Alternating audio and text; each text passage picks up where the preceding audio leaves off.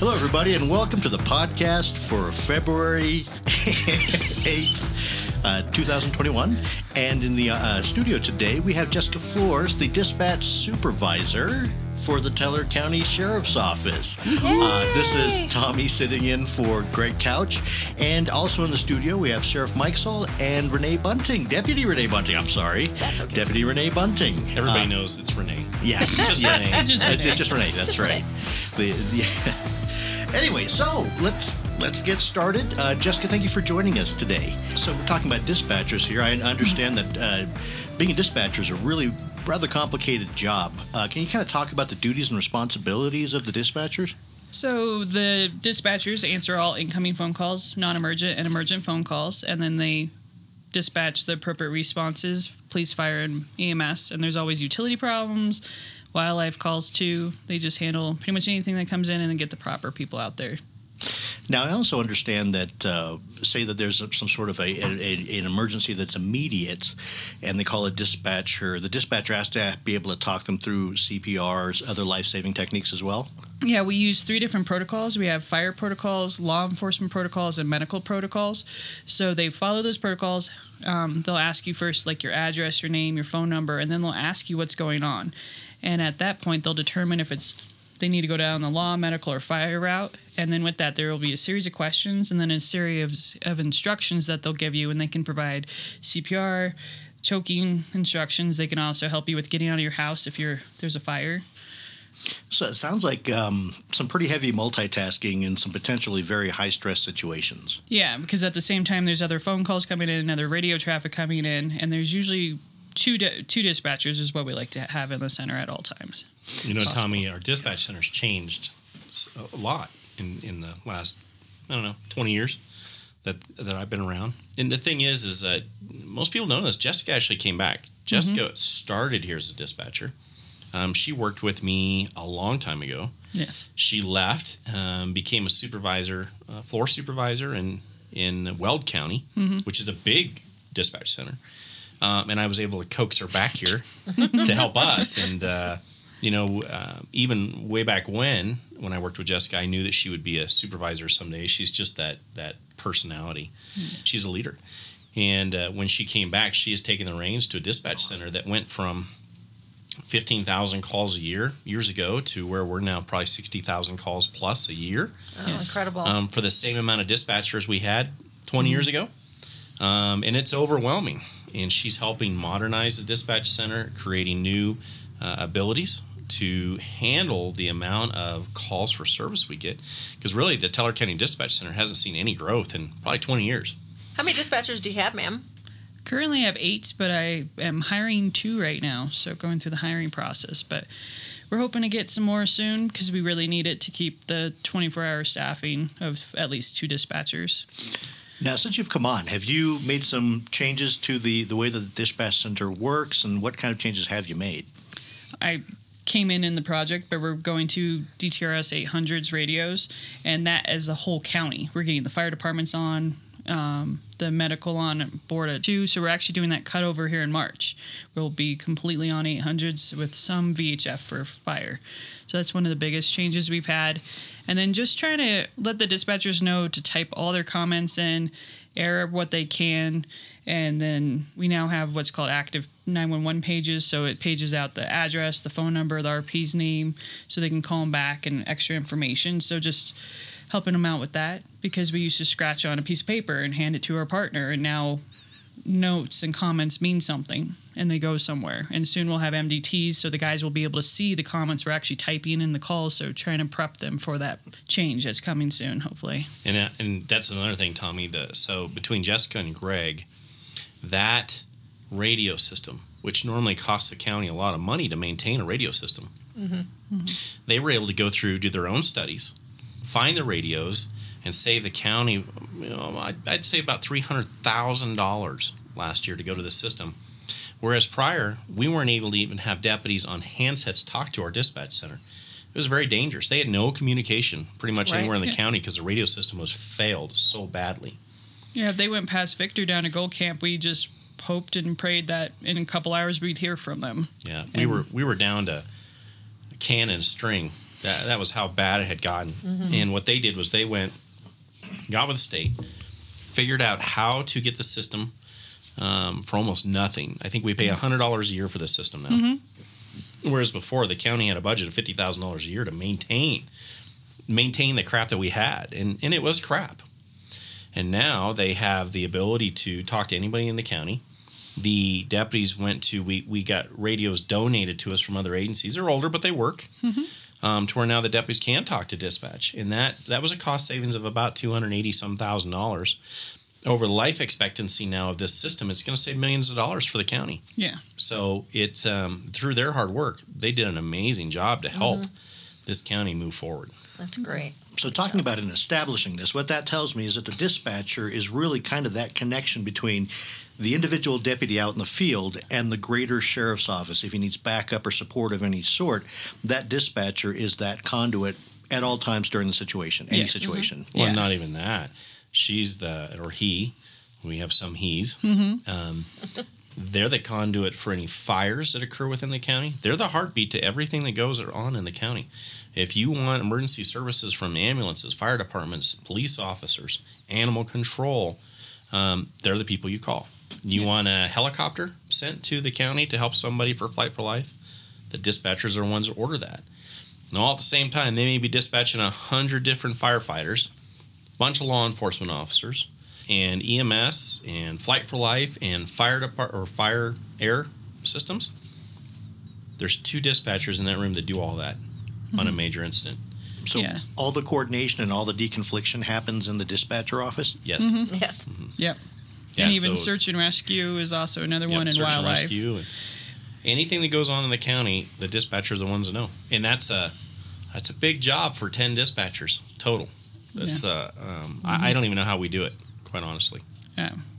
So very, very much with the multitasking in high stress situations. Yes, and then trying to keep track of it and make sure other people know what you're doing and what you need. And the training, just the amount of training the dispatcher gets. It's not a job like it used to be, kind of retirement. And you would hear that, hey, car 21, go to, that's not it anymore.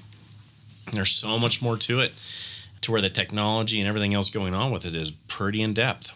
There is so much that they have to know and do. And the training process is 18 months. It's about 6 to 8 months right now, but I mean, then it's constant on the job training with changes. I mean, they've gone through, I think, 12 different changes in this last year, and most of them are software based changes. Talking about changes, so you started in Teller County, went up to Weld, and then came back as a dispatch supervisor.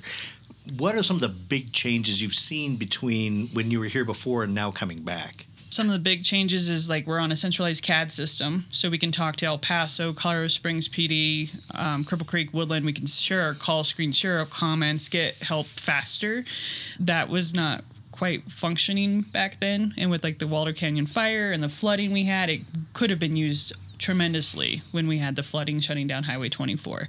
Going to the 800 radio system, I was on the 800 radio system at Weld County, and now coming back knowing that we have a better radio system for us to talk on, that's one of the big changes. And then just we have better deputies. We have more deputies than when I left, and I think we have a better communication with those deputies than we did before. So. Now, you're also talking about the computer systems device, writing down notes and handing them off to somebody. So things are a lot more automated now? Yeah, things are a lot more automated, documented better. And then, like, knowing the guys will be going to MDT so they could see all of our call comments, that will be a new change. MDT? It's their mobile computer in their car, and then they can see the whole call screen. They can dispatch themselves, put them on scene and en route. Mm-hmm. And that will be something we've never had before. And they'll even start being able to put in their own dispositions instead of right now, if they're clearing a call, they give us a lot of information, take up a lot of airtime trying to tell us what occurred on this call screen. And now they'll be able to just put themselves clear, type in their own notes, and all we need to know is that they're available for the next call. Okay. And it'll save us from doing a lot of the extra stuff we have to do because right now they just don't have the technology in their cars to do it. So you were talking about communicating with the dispatchers, the civilians doing so.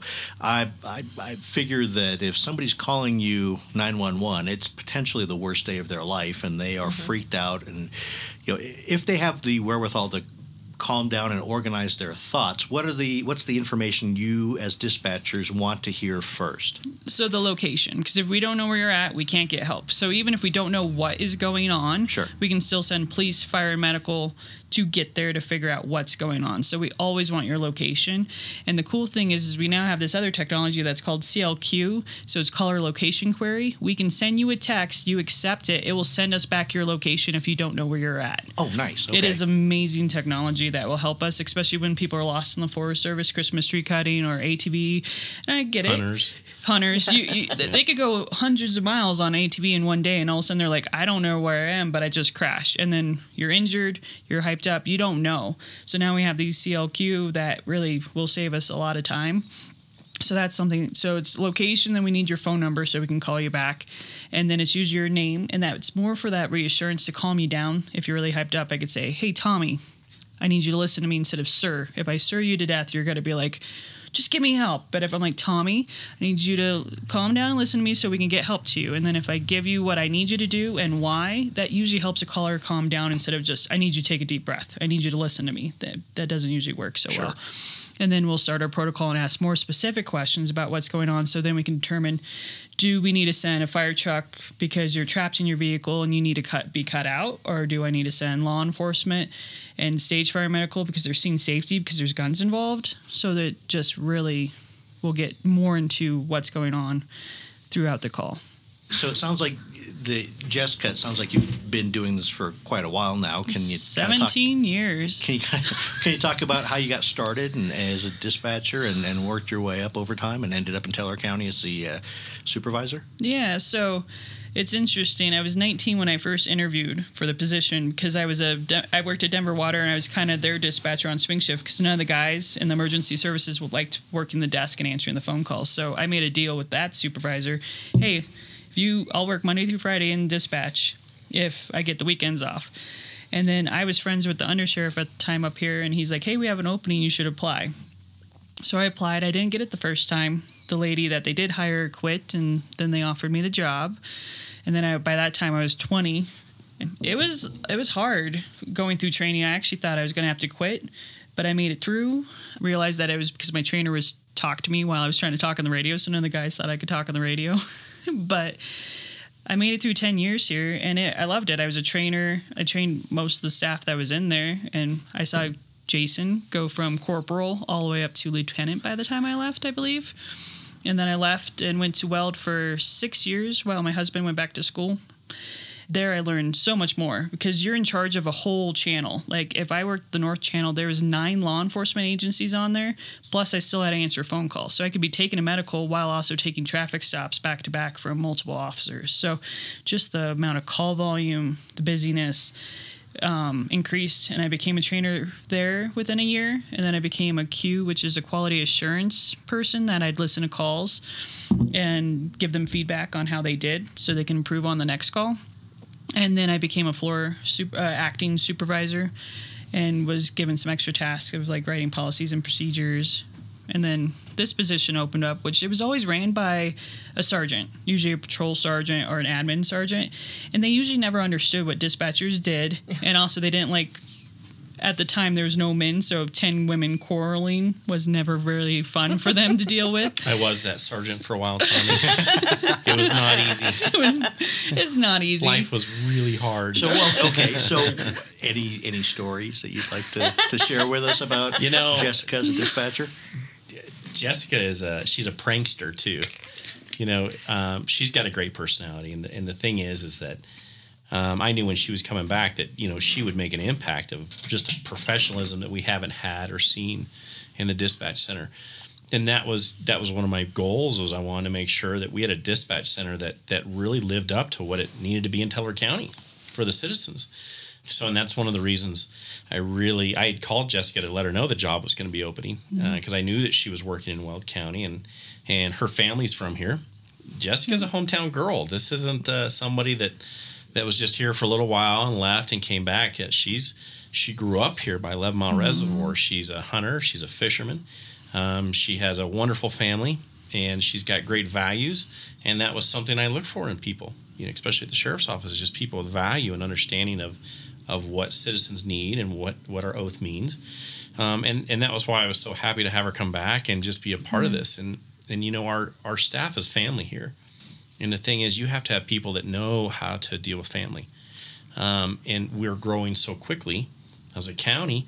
You know, I knew that the things that we would have to do are going to be very hard in the upcoming years, and the changes, and just that level of growth has to be managed correctly. And that's why we have Jessica. And she's doing an unbelievable job. So it sounds like improvements all around for the people of Teller County as far as their safety goes. There's, of course, the technology and equipment advances, but there's also bringing Jessica in to take that dispatch center to the next level.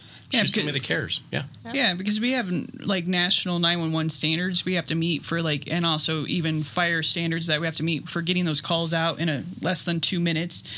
So trying to hit those standards that I just don't think we ever realized we had, and by going to a bigger agency that complies to those standards and being taught what those standards are really helped me. So it was pretty much like 6 years of training abroad while getting paid to come back to bring that knowledge here.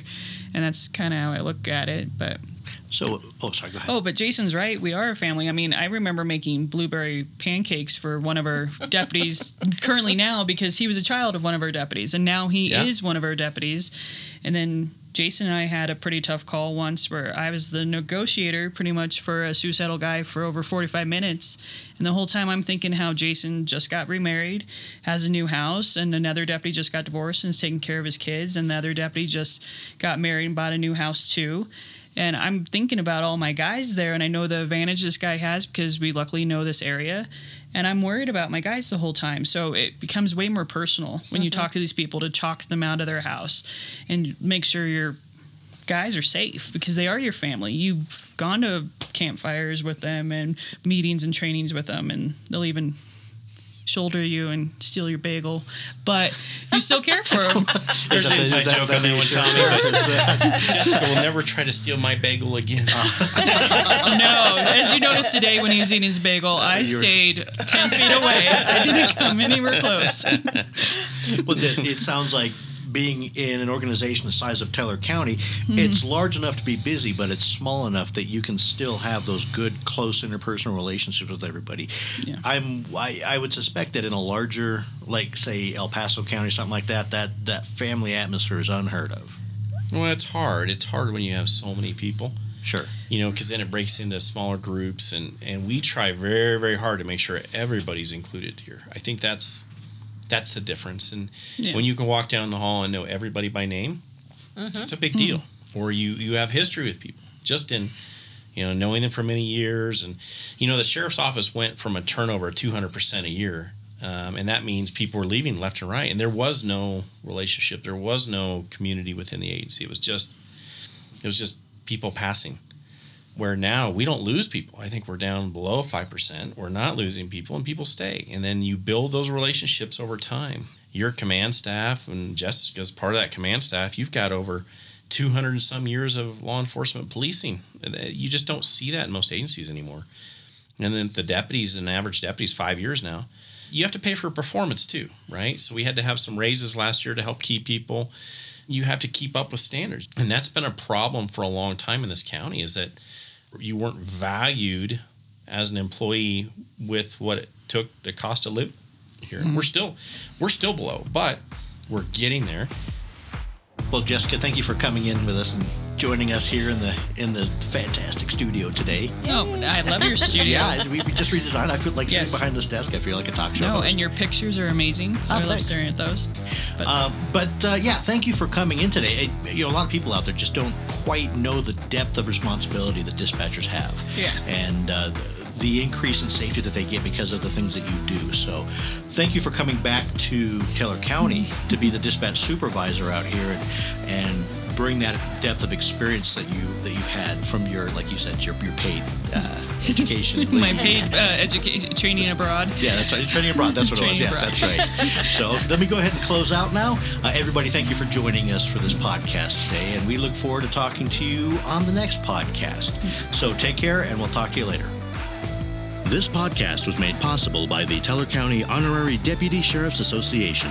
The HDSA is a nonprofit organization dedicated to increasing public safety and awareness by providing safety and survivability equipment to deputies, administering community events like Shop with a Hero, and enabling information programs like this podcast.